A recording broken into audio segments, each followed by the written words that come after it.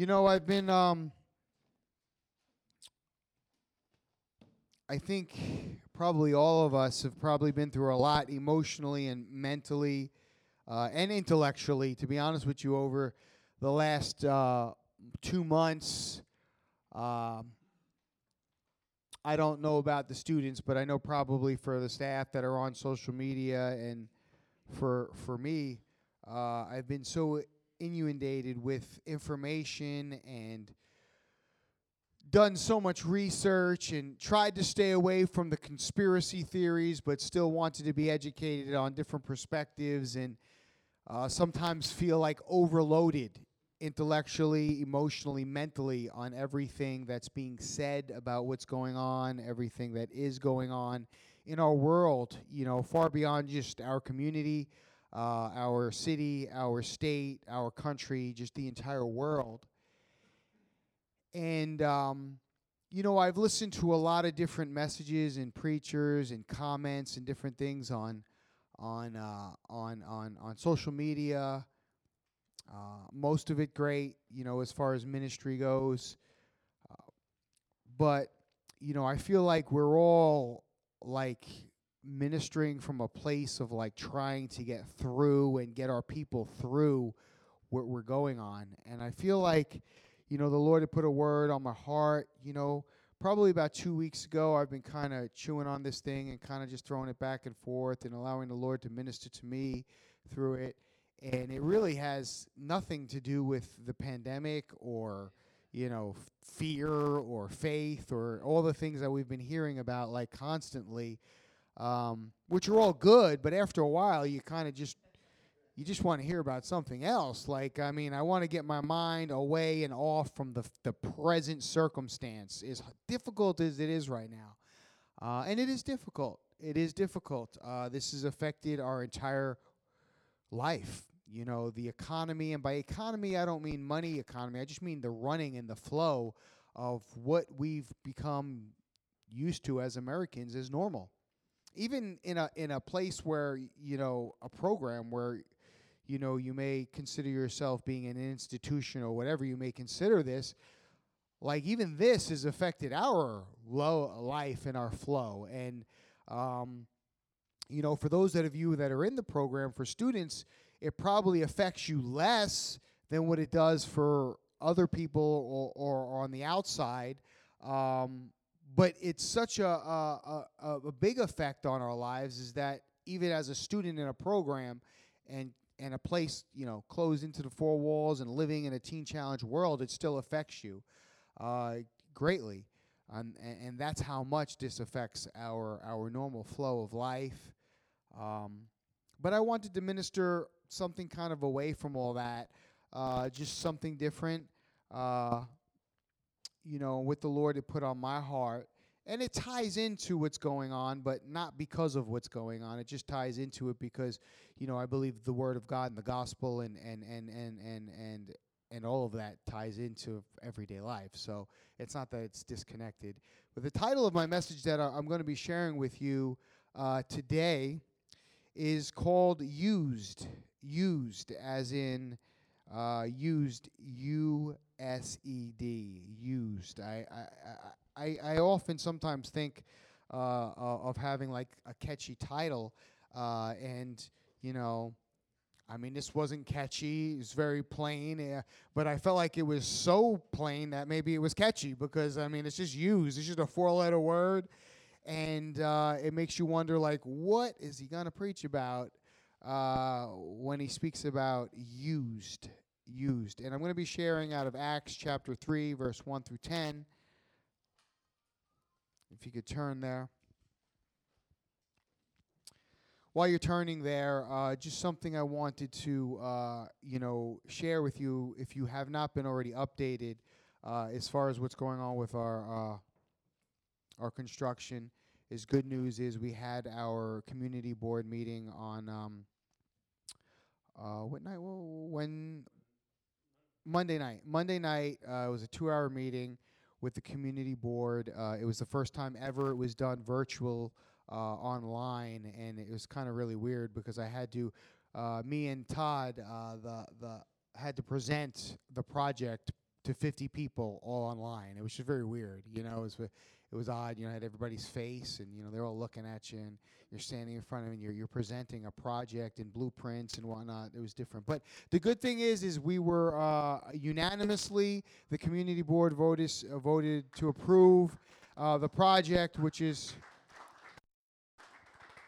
really, really, really, really great, because that carries a lot of weight. Our last and final meeting and approval before the project can start is May 19th, which is with Landmark. But this meeting carried a lot of weight going into that meeting, so we're really excited.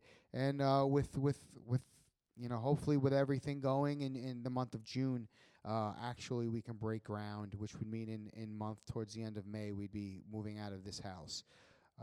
Into over there at Rockaway. So just some things to be excited about, and wanted to keep you guys in the know as it pertains, and it affects your lives and where you live and everything. But Acts chapter 3, verse 1 through 10, the title of my message is Used. Now Peter and John went up together to the temple at the hour of prayer, the 9th hour. And a certain man, lame from his mother's womb, was carried, whom they laid daily at the gate of the temple, which is called Beautiful, to ask alms from those who entered the temple, who, seeing Peter and John about to go into the temple, asked for alms, money, more or less. The fixing his eyes on him with John, Peter said, "Look at us." Now this is Peter saying to the lame man, "Look at us." So he gave them his attention, expecting to receive something from them. Then Peter said, "Silver and gold I do not have, but what I do have I give to you in the name of Jesus Christ of Nazareth. Rise up and walk." And he took him by the right hand and lifted him up, and immediately his feet and ankle bones received strength. So he, leaping up, stood and walked and entered the temple with them, walking, leaping, and praising God. And all the people saw him walking and praising God.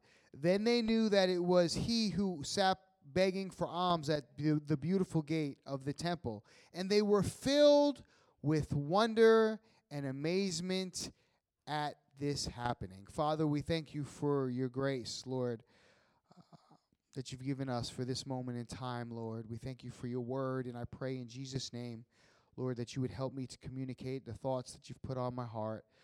Lord, I pray that anything that would be a distraction, the preaching of your word, that you would take your strong right hand and press against it. Holy Spirit, we give you full reign. Apprehend my mind, my tongue, my thinking. I pray, Father, that you'll prepare each heart that sits here before me today to receive something from your word in Jesus' name. The title of the message is Used. The word used, I had to look it up in the dictionary as often as we use it, and I'm sure that everybody in here, if I asked you what the definition of used is, you'd be able to explain what it is. But I looked it up anyway, and the definition of used is having been used before, which to me makes no sense, because how can you use the same word to describe what a word means? Used, having been used before. Well, if I don't know what the word used mean, how is that going to help me, because they use it again? So the second definition was secondhand, and I looked up some words that were similar or similes. Other words that are used for the word used are old, worn, pre-owned, this one I like, cast off, or a hand-me-down. The word used. Well, what does it mean to be used as people? When we think of the word used, I always think the first thing I think of is a car. Like the difference of getting a used car and a brand new car. How many people have owned a used car before? Pretty much all of you. How many of you have owned a brand new car before? A brand new. I'm talking 13 miles on it, because you never get it with zero. There's always 13 or 20 miles on it, but it smells different. I mean, it feels different. I mean, I don't know. There's something about a used car. When I got my first new car, forgive me. When I got my first new car, I just wanted to drive it.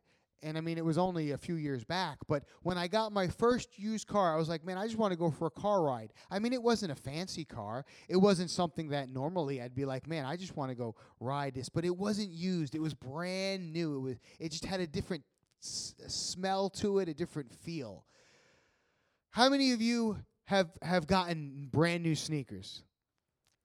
Everybody in here. There's something about a brand new, I mean, the first day you wear it, you just feel like you look fresh. You feel like, man, I look like $1,000. It's like, and then the second day you wear it, even though it looks exactly the same, and nobody knows it's the difference of the first time you wore it the second time, but it just doesn't feel as good as when you wear that pair of sneakers the first time. Because why? Because after the first time, it's been used. It's not the same. It's different. How many people have been used by people before? Terrible feeling, right? I remember when I was young, we lived in Lindenhurst, and we had, believe it or not, the biggest piece of property, I think, in not just our town, but probably in towns all over. We had 2.5 acres. Now I think there's 4 or 5 condominium duplex buildings that are on this one piece of property that I lived on growing up from the time I was about 12 years old to about 15. We rented this house on 2.5 acres. And at that time, all the neighborhood kids that had mini bikes and dirt bikes and quads, we had, I had a mini bike, and I had, a go-kart, and my friends and neighbors, they had, some of them had dirt bikes and quads, and they would all come over to my house and use my property to drive our vehicles and to race around, and we had a great time, and it was a lot of fun. But after I moved off that property, my friends never came. The same people that came around with their dirt bikes and their mini bikes and everything didn't come around no more. Why? Because they were using my property. They were using me. Not in such a negative way, but I mean, the reality of it is I was being used.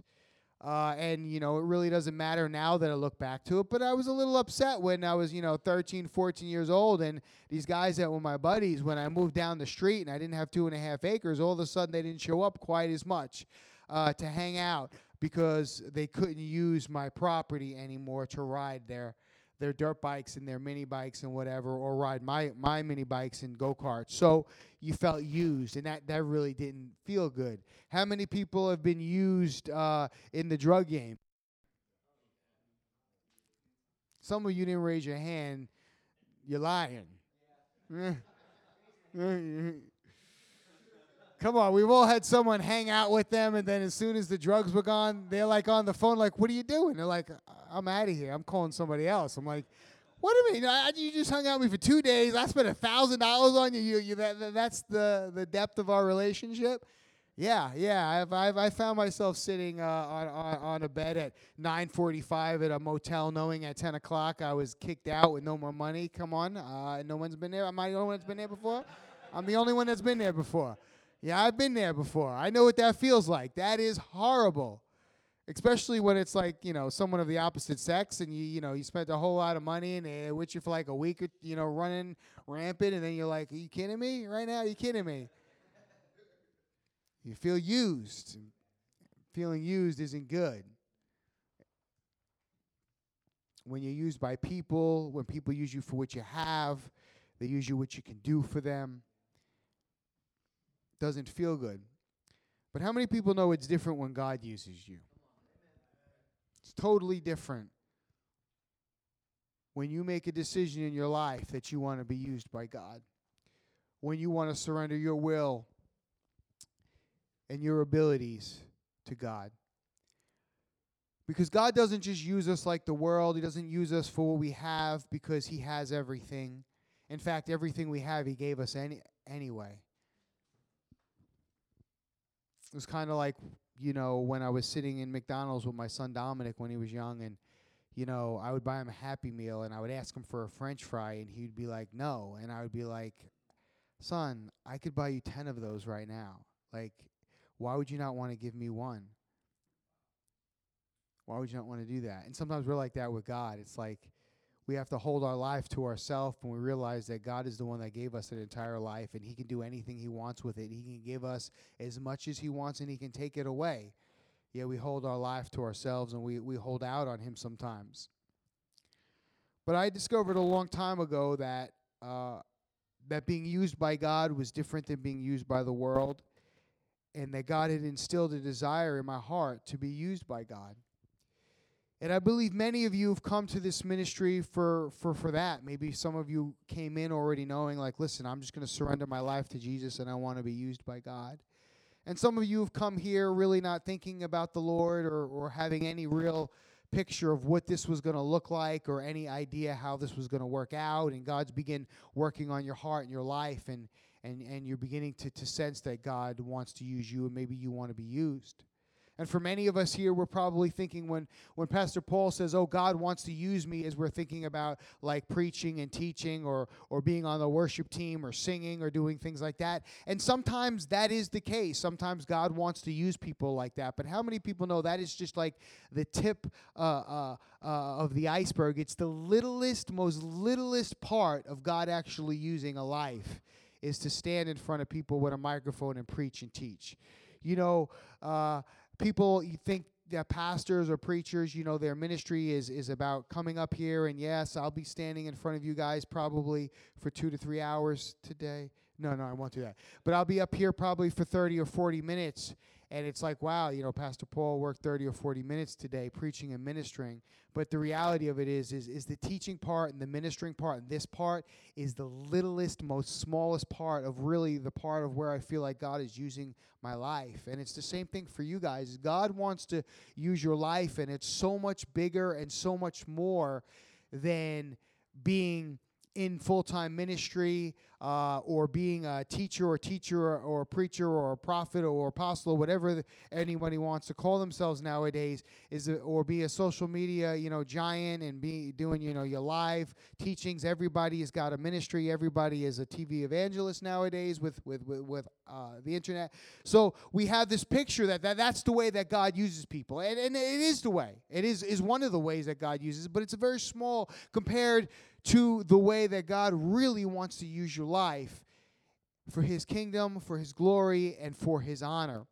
But like I said earlier, when God uses your life, it's different than when people use your life, because when people use you, it's not for your benefit. But when God uses your life, it also benefits you.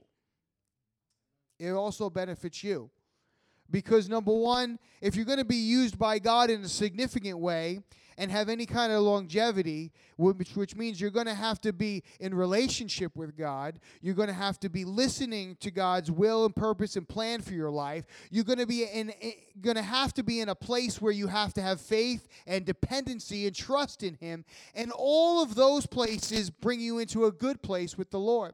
In fact, the greater a person's use of God is their greater dependency upon God. I know we can look at some people, we could probably all come up with 5 names, and we could say, man, that person was greatly used by God. But I guarantee they never came to a place where they felt like where God needs them.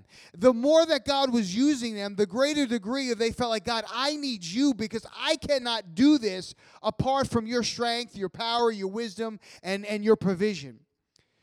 So the greater that God desires to use you, the more you're going to have to be up in his face, and the more you're going to have to be connected to him, and the more you're going to have to be submitted and surrendered to his purpose in your life, because he doesn't want to use you like people and just use you for a second or for a skill set or for a talent and then spit you away. He wants to use you, but what is more important than what we see as being used of God is what he does on the inside of you. Like, God is not really concerned about how well I can communicate or how well I can preach. What is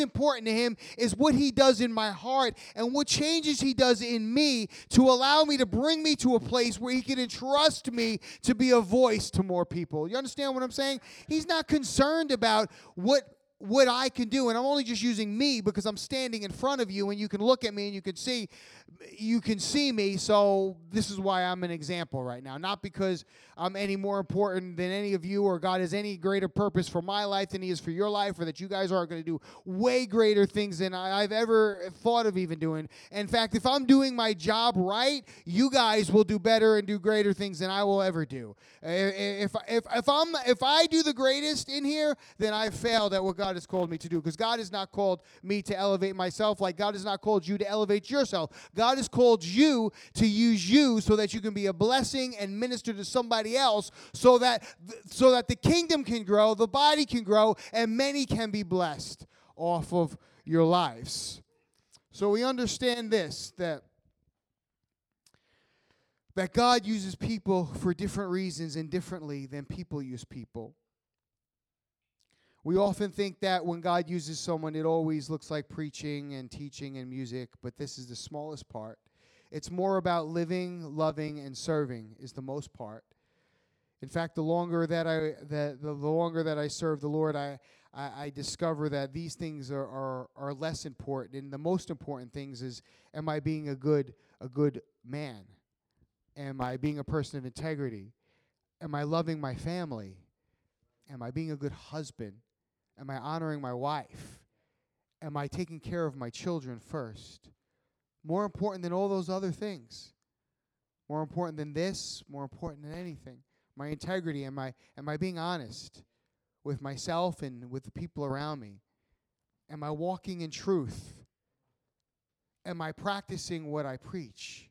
Those things become more important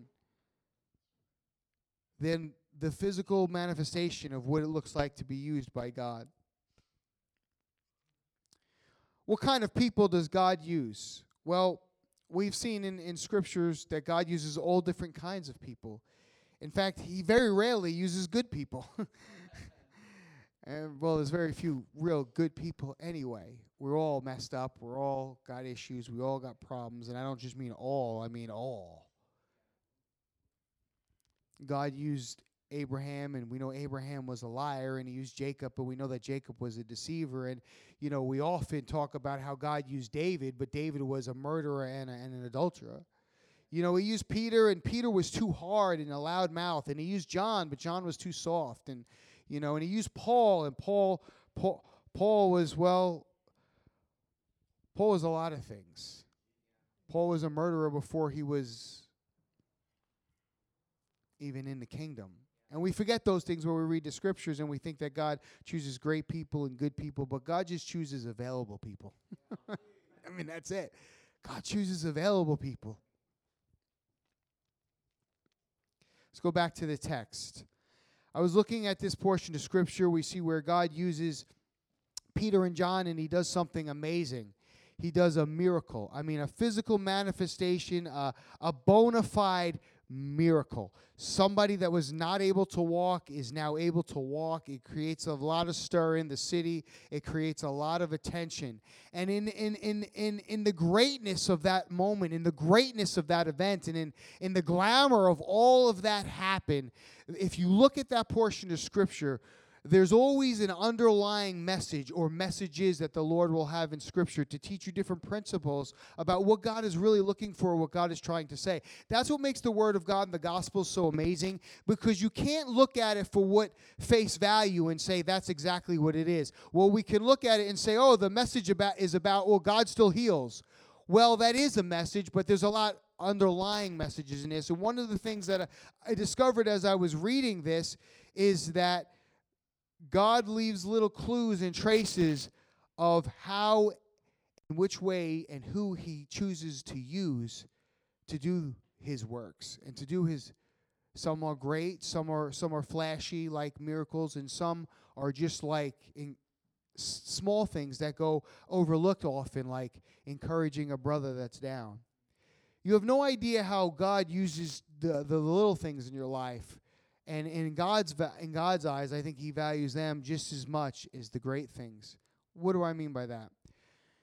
I was sitting on the toilet the other day. I'm telling you, I'm sitting on the toilet, and I get my greatest thoughts. Come on, tell me you guys don't get your greatest messages and greatest thoughts while you're, it's either in the shower or on the toilet, man. For me, God speaks to me during those times. I'm telling you. Why? Because I make myself available and I'm listening to him. I'm hiding from the kids, the dog, my wife, and I'm just alone for a minute, and God speaks to me.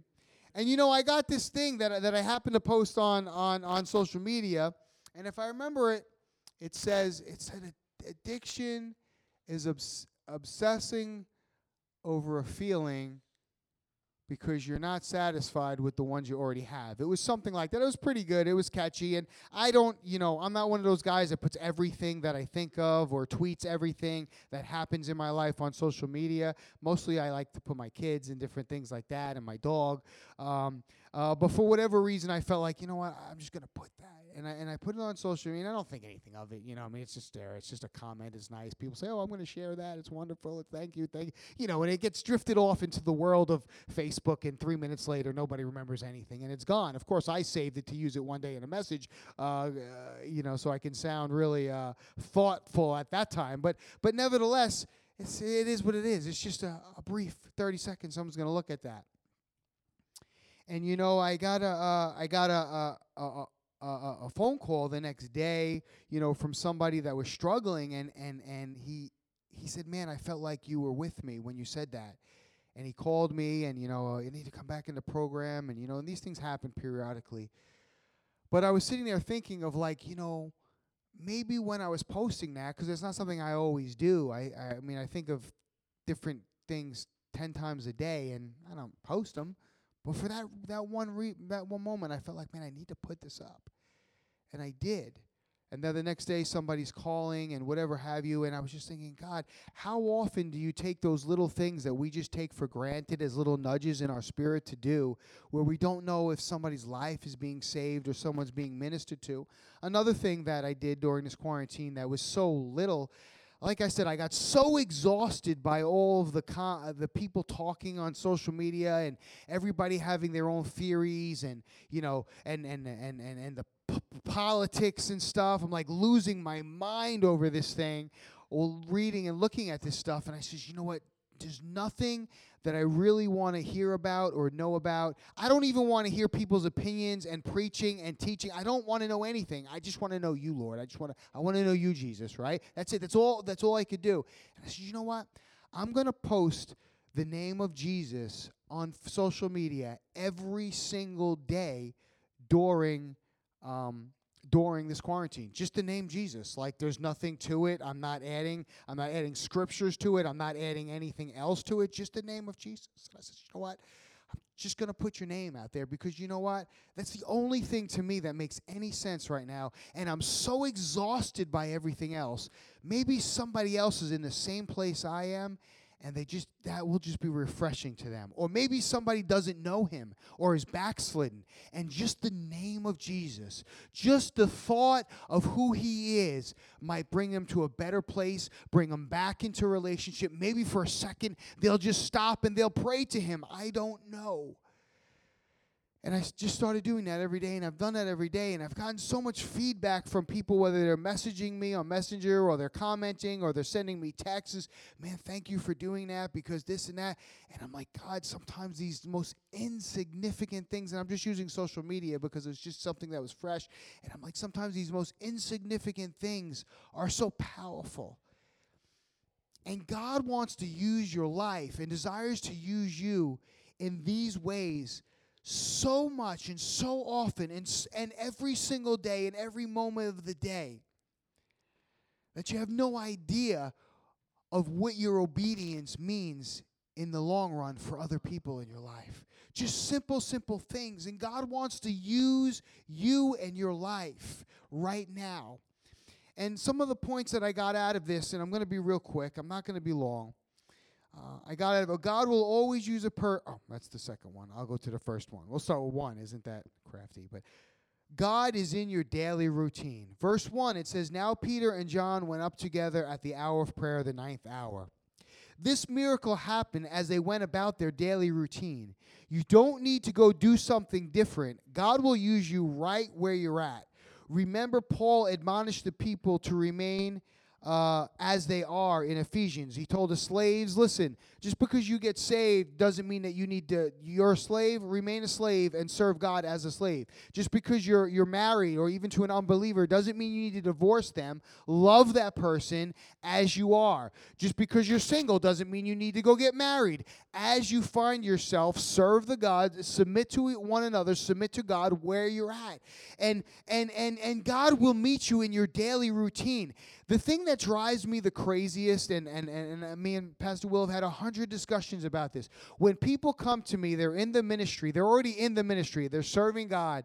They're doing something good with their life, and they'll say, like, I feel like God has called me to preach, and I got to leave, and I got to go. And I'm like, I think you're missing the boat. Like, you're already in ministry. God is already using you, and He can use the very place you're in to get you to the next place He needs you to get. You don't need to go leave, 32 days into the program because God's called you to go preach to the nations. Because I promise you, I can tell you, I know 1,000 people that told me they were going to go do that, and I may know one that actually did that when they left the program. And that is the honest truth. That is just numbers. That's data. That's just experience. And I get so exhausted when people are like, I got to go leave to go serve God or to grow. And it's like, no, God will meet you in your daily routine right where you're at in the world that you live in. He doesn't need to remove you from where you're at to minister to you or through you.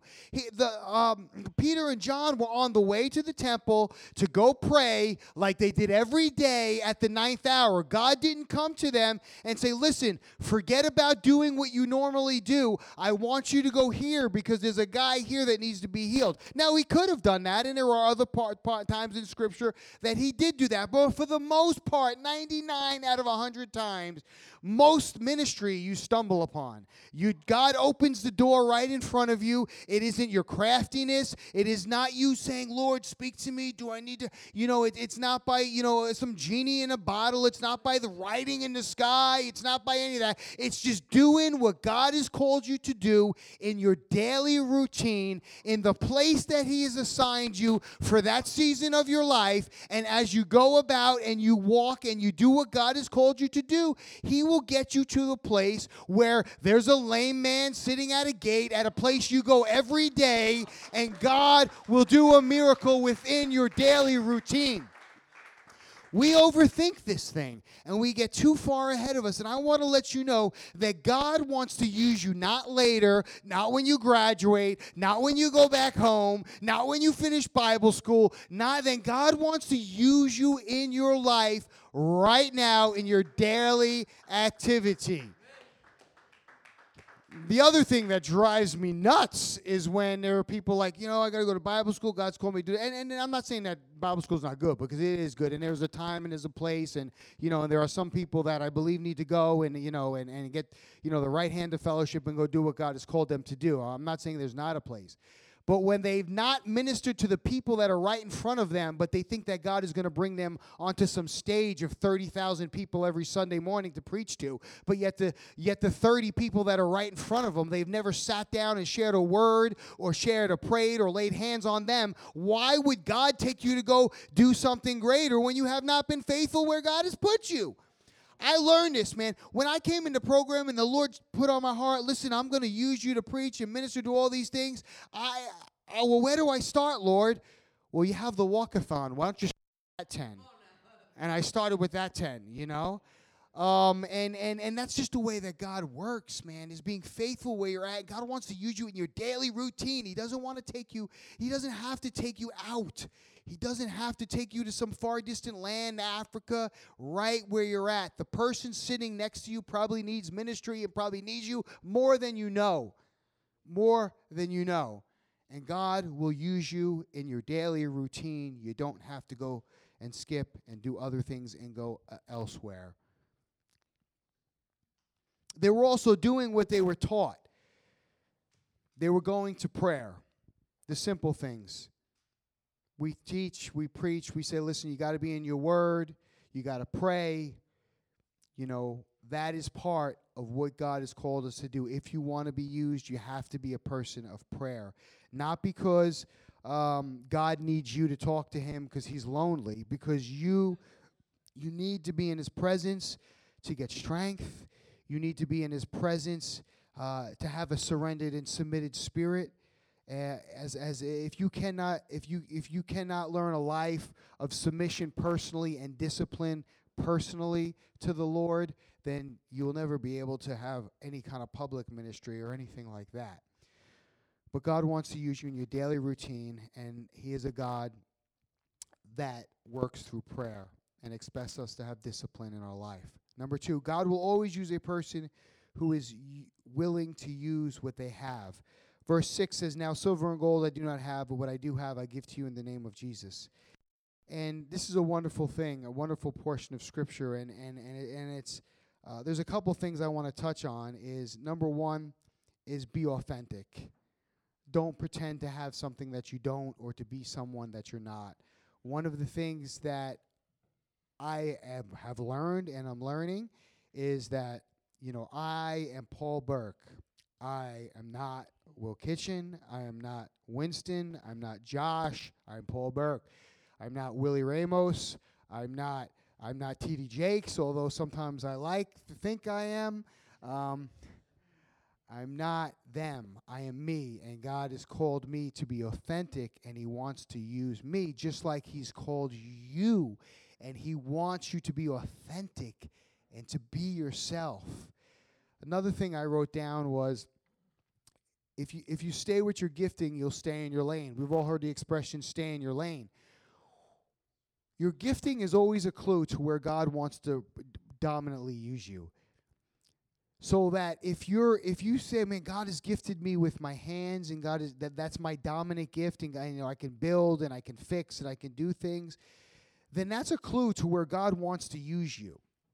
And there's nothing wrong with that. If God has called you because you're an encourager, there are people, man, that I get around, I'm telling you, and you leave like feeling like $1 million because they have a gift of encouragement. As simple and little as it might be, maybe you have the ministry of helps. Now, listen, I'm a leader. I have many people that come and help me because they have the gift of the ministry of helps. Right now, I currently do not have an administrative assistant, and I'm praying to have a person that will come and that has the ministry of helps, because I realize after having an administrative assistant, and not having one, how much I really need one, and somebody with the gift of the ministry of helps. So what am I trying to say is, man, if you stay with your gifting, you'll stay in your lane. God has gifted each and every one of you with so many different things, and that if you learn what it is, it could be something so simple, because usually when you have a gift, you don't think it's a gift because it's something you do. Someone that sings and has a beautiful voice doesn't think they have a gift because they've always been able to do it. It's just what they do, so it gets overseen. But there are things in you that are a lot more important than singing. There are things that are a lot more important than preaching and public speaking that God has placed in you, and he wants to use you. But you have to understand that regardless of how little it is or whatever it is, maybe you have a gift of organization. Now, organized people, they don't realize that it's a gift because that's what they've always been. People like me that don't have that gift look at someone that's organized and say, man, God has rested their hand on that life right there, because I'm a disaster. Organizationally, it takes everything I have in me just to organize. I have notebooks, I have planners, I have 17 things on my books, I got notes on my thing, because I do everything I possibly can to stay organized, because that's not my gift. But when I look at someone that has it, I'm like, man, you are so blessed. And for them, it's like, well, that's not a gift. It is.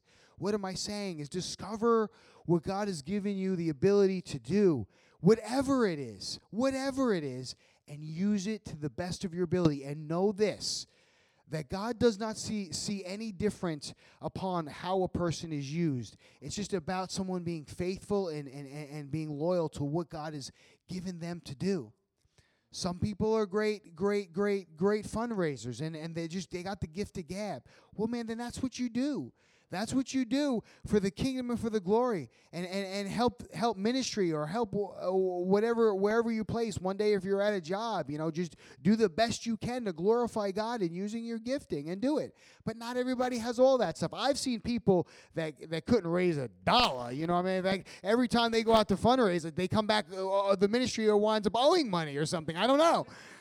And then there are some people, it's like every time they do something, it's like the money follows them. It's a gift. You know, it's a gift.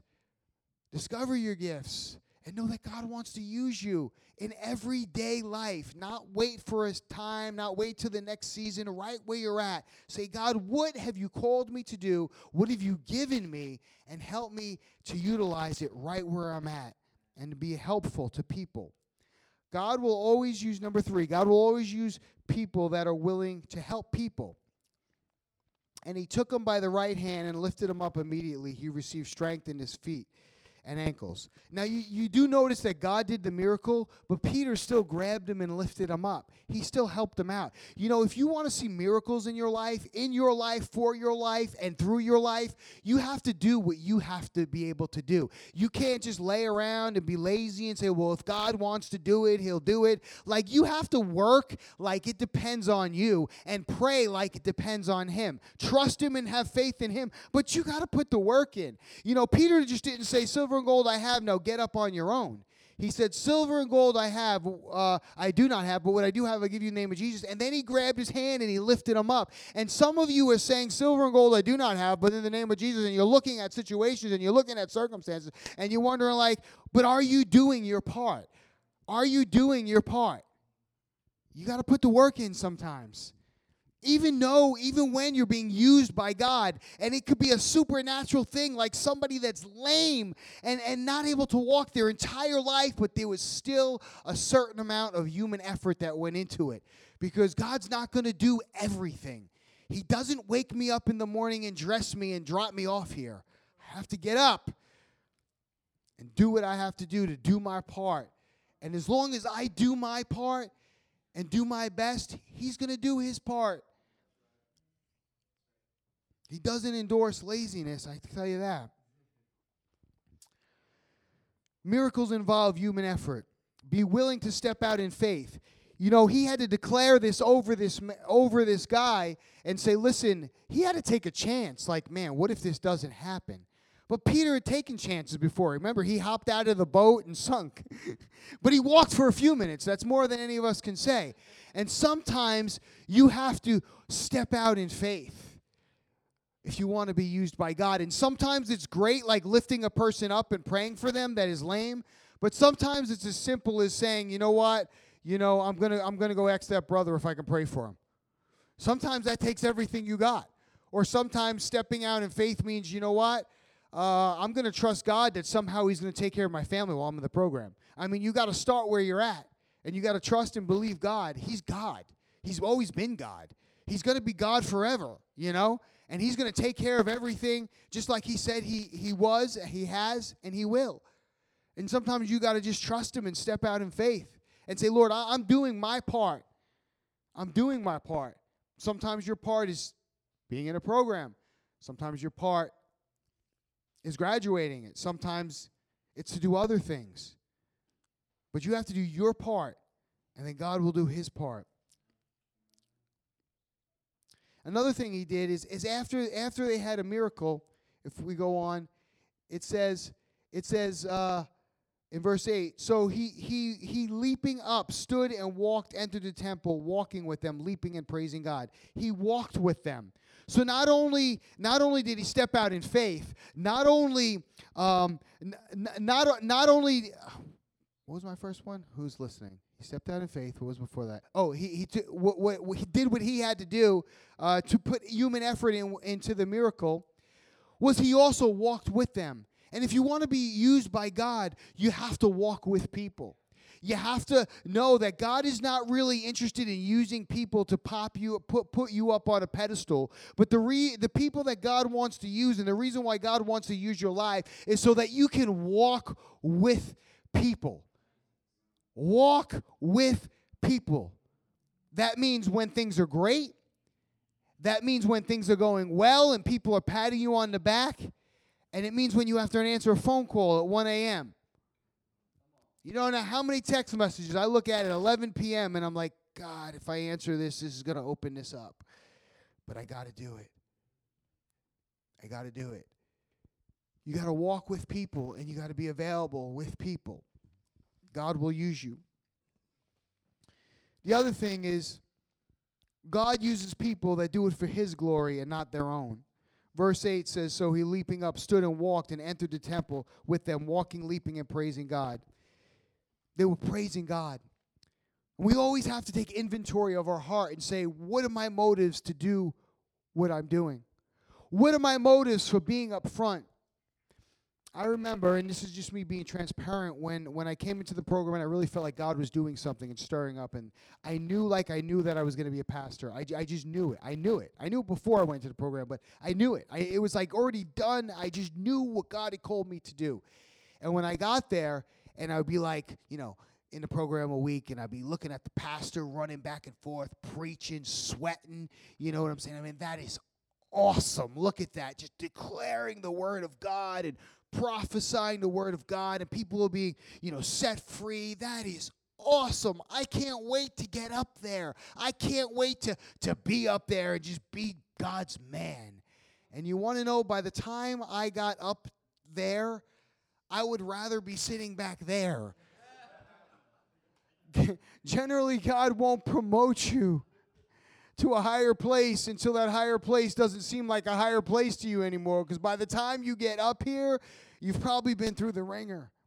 And you've probably been through a lot of different things in your life. Ain't that right, Pastor Winston? A lot of hurt. How are you going to get up and stand in front of people unless the Lord pulls you through some things and takes you through some things? How are you going to minister to brokenhearted people until you're brokenhearted? How are you going to talk to people about God being faithful and providing if you don't know what it's like to have nothing? Nothing. I know what it's like walking up the street, coming out of jail and saying, I don't have a job. I'm 6 hours away from where I live because I got transported here by, the paddy wagon, expedited over here. I got no job. I'm walking. The closest town is a 45, 50-minute drive to where I've ever been in my life, and I got to walk hours in these jail. Have you ever worn jail slippers before? Dude, my feet were bleeding so bad, man, so bad.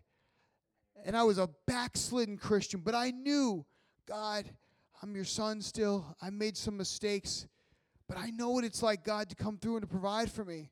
I know what it's like walking up on somebody and having a conversation and them giving me a job and a place to live in one conversation. I know what that's like, and that wasn't by my strength or my power. That was God answering a broken, addicted, troubled young man's life.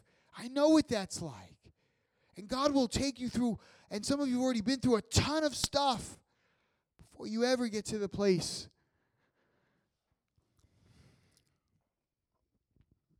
A lot of hurt, a lot of mistakes, some of our own things.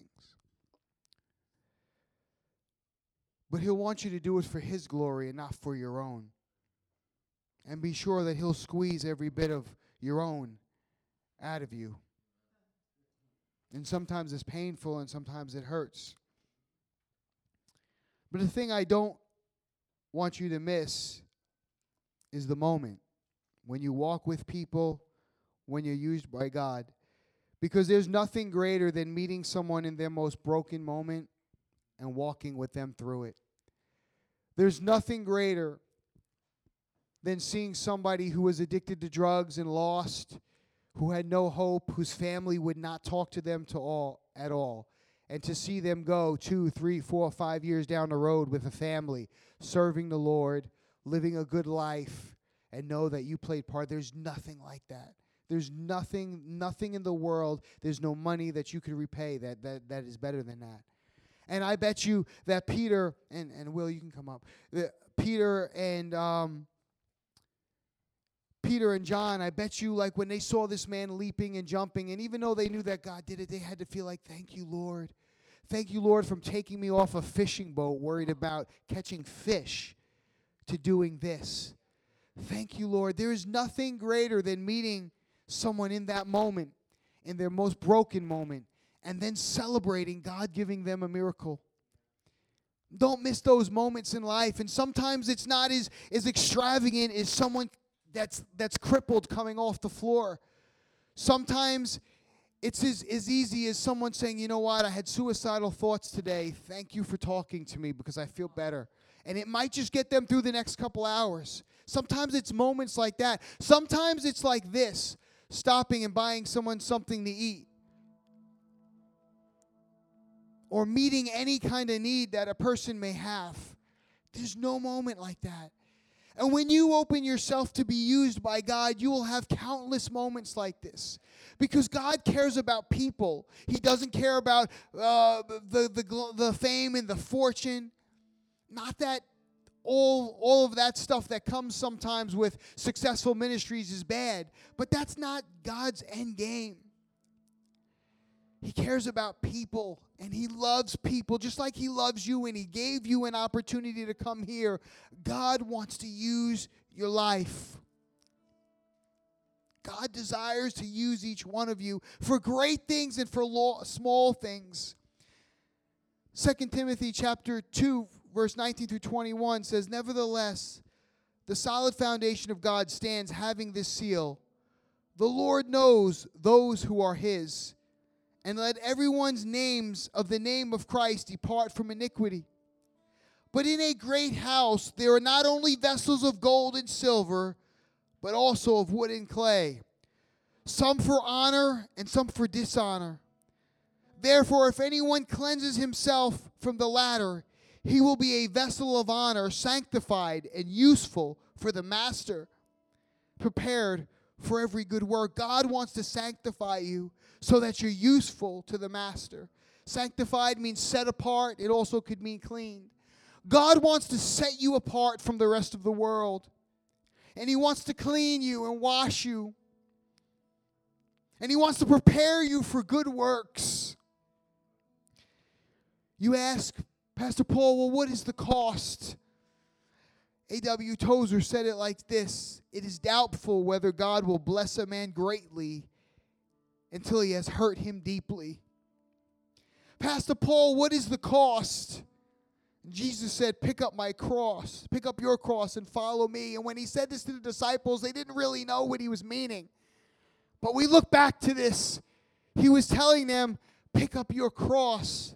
You must die to yourself like He had to die to Himself. And you have to put the purpose why He wants to use you before your own life. It doesn't mean He won't bless your life. It doesn't mean He won't take care of your life. It doesn't mean that your life is not important. But what's most important is what He wants to do through your life. He told them, listen, you need to pick up your cross. You need to pick up the same thing I went through, the same suffering I went through, the same amount of submission and surrender I went through. And you got to be willing to say, "Lord, sign me up for that. Sign me up for that." Because if that pleases you, if that makes me a vessel of honor, I no longer want to be a vessel of dishonor and disgrace, but I want to be used for your kingdom's glory. My wife posted something I just loved the other day, and I want to share it with you. It says, "Your calling is going to crush you. If you are called to mend the brokenhearted, you are going to wrestle with brokenheartedness. If you are called to prophesy, you are going to struggle controlling your mouth. If you are called to lay hands, you will battle spiritual viruses. If you are called to preach and teach the gospel, you will be sifted for the wisdom that anoints your message. If you are called to empower, your self-esteem will be attacked. Your successes will be hard fought and dragged through the mud of gossip. Your failures will be highlighted all over. Your flaws will be introspected. Your calling will come with cups of thorns and sifting, and that is necessary for your mantle to be distilled, authentic, humble, and powerful. Your crushing won't be easy because your assignment is not easy. Your oil is not cheap. So the buckle stops with Him. And you, because Jesus Christ is the author and the finisher of your faith. For who the joy set before Him even endured the cross, the ridicule, the mockery, and the beating and the stripping, while despising the shame, has sat down at the right of the throne of God. And if you keep yourself pure, you will be a special utensil for honorable use. Your life will be clean. You will be ready for the Master, and He will use you for every good work. Is there anybody in here that wants to be used by God? Is there anybody in here that wants to be used by God? Are you willing to pick up your cross and follow Him? Are you willing to endure the shame He endured? Are you willing to say no to the world and yes to Him? This is the gospel message. It's not all about blessing and prosperity, although there is blessing and prosperity. It's about saying no to something that's less than and yes to something that's greater. It's saying no to the things of earth, of this world, of this time, and yes, of the life in the world to come. Is there anybody that wants to be used of God?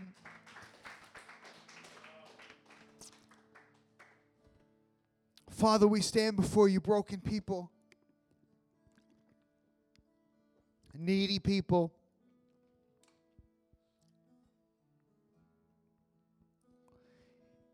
In our own well-being, we're not fit to be used for anything, Lord. But in you, in Christ, we are being prepared for every good work. Is there anyone on the sound of my voice, you say, you know what, Brother Paul, I've never really made a commitment to Jesus. I made a commitment to getting off drugs. Many times probably. I made a commitment to being a better person. I made a commitment to having a better life, but I never really made a commitment to Jesus Christ. I'm not going to embarrass you. Just where you are, just lift your hand. Just lift your hand. If there's anyone, say, you know what, I've never really truly made a commitment to Jesus.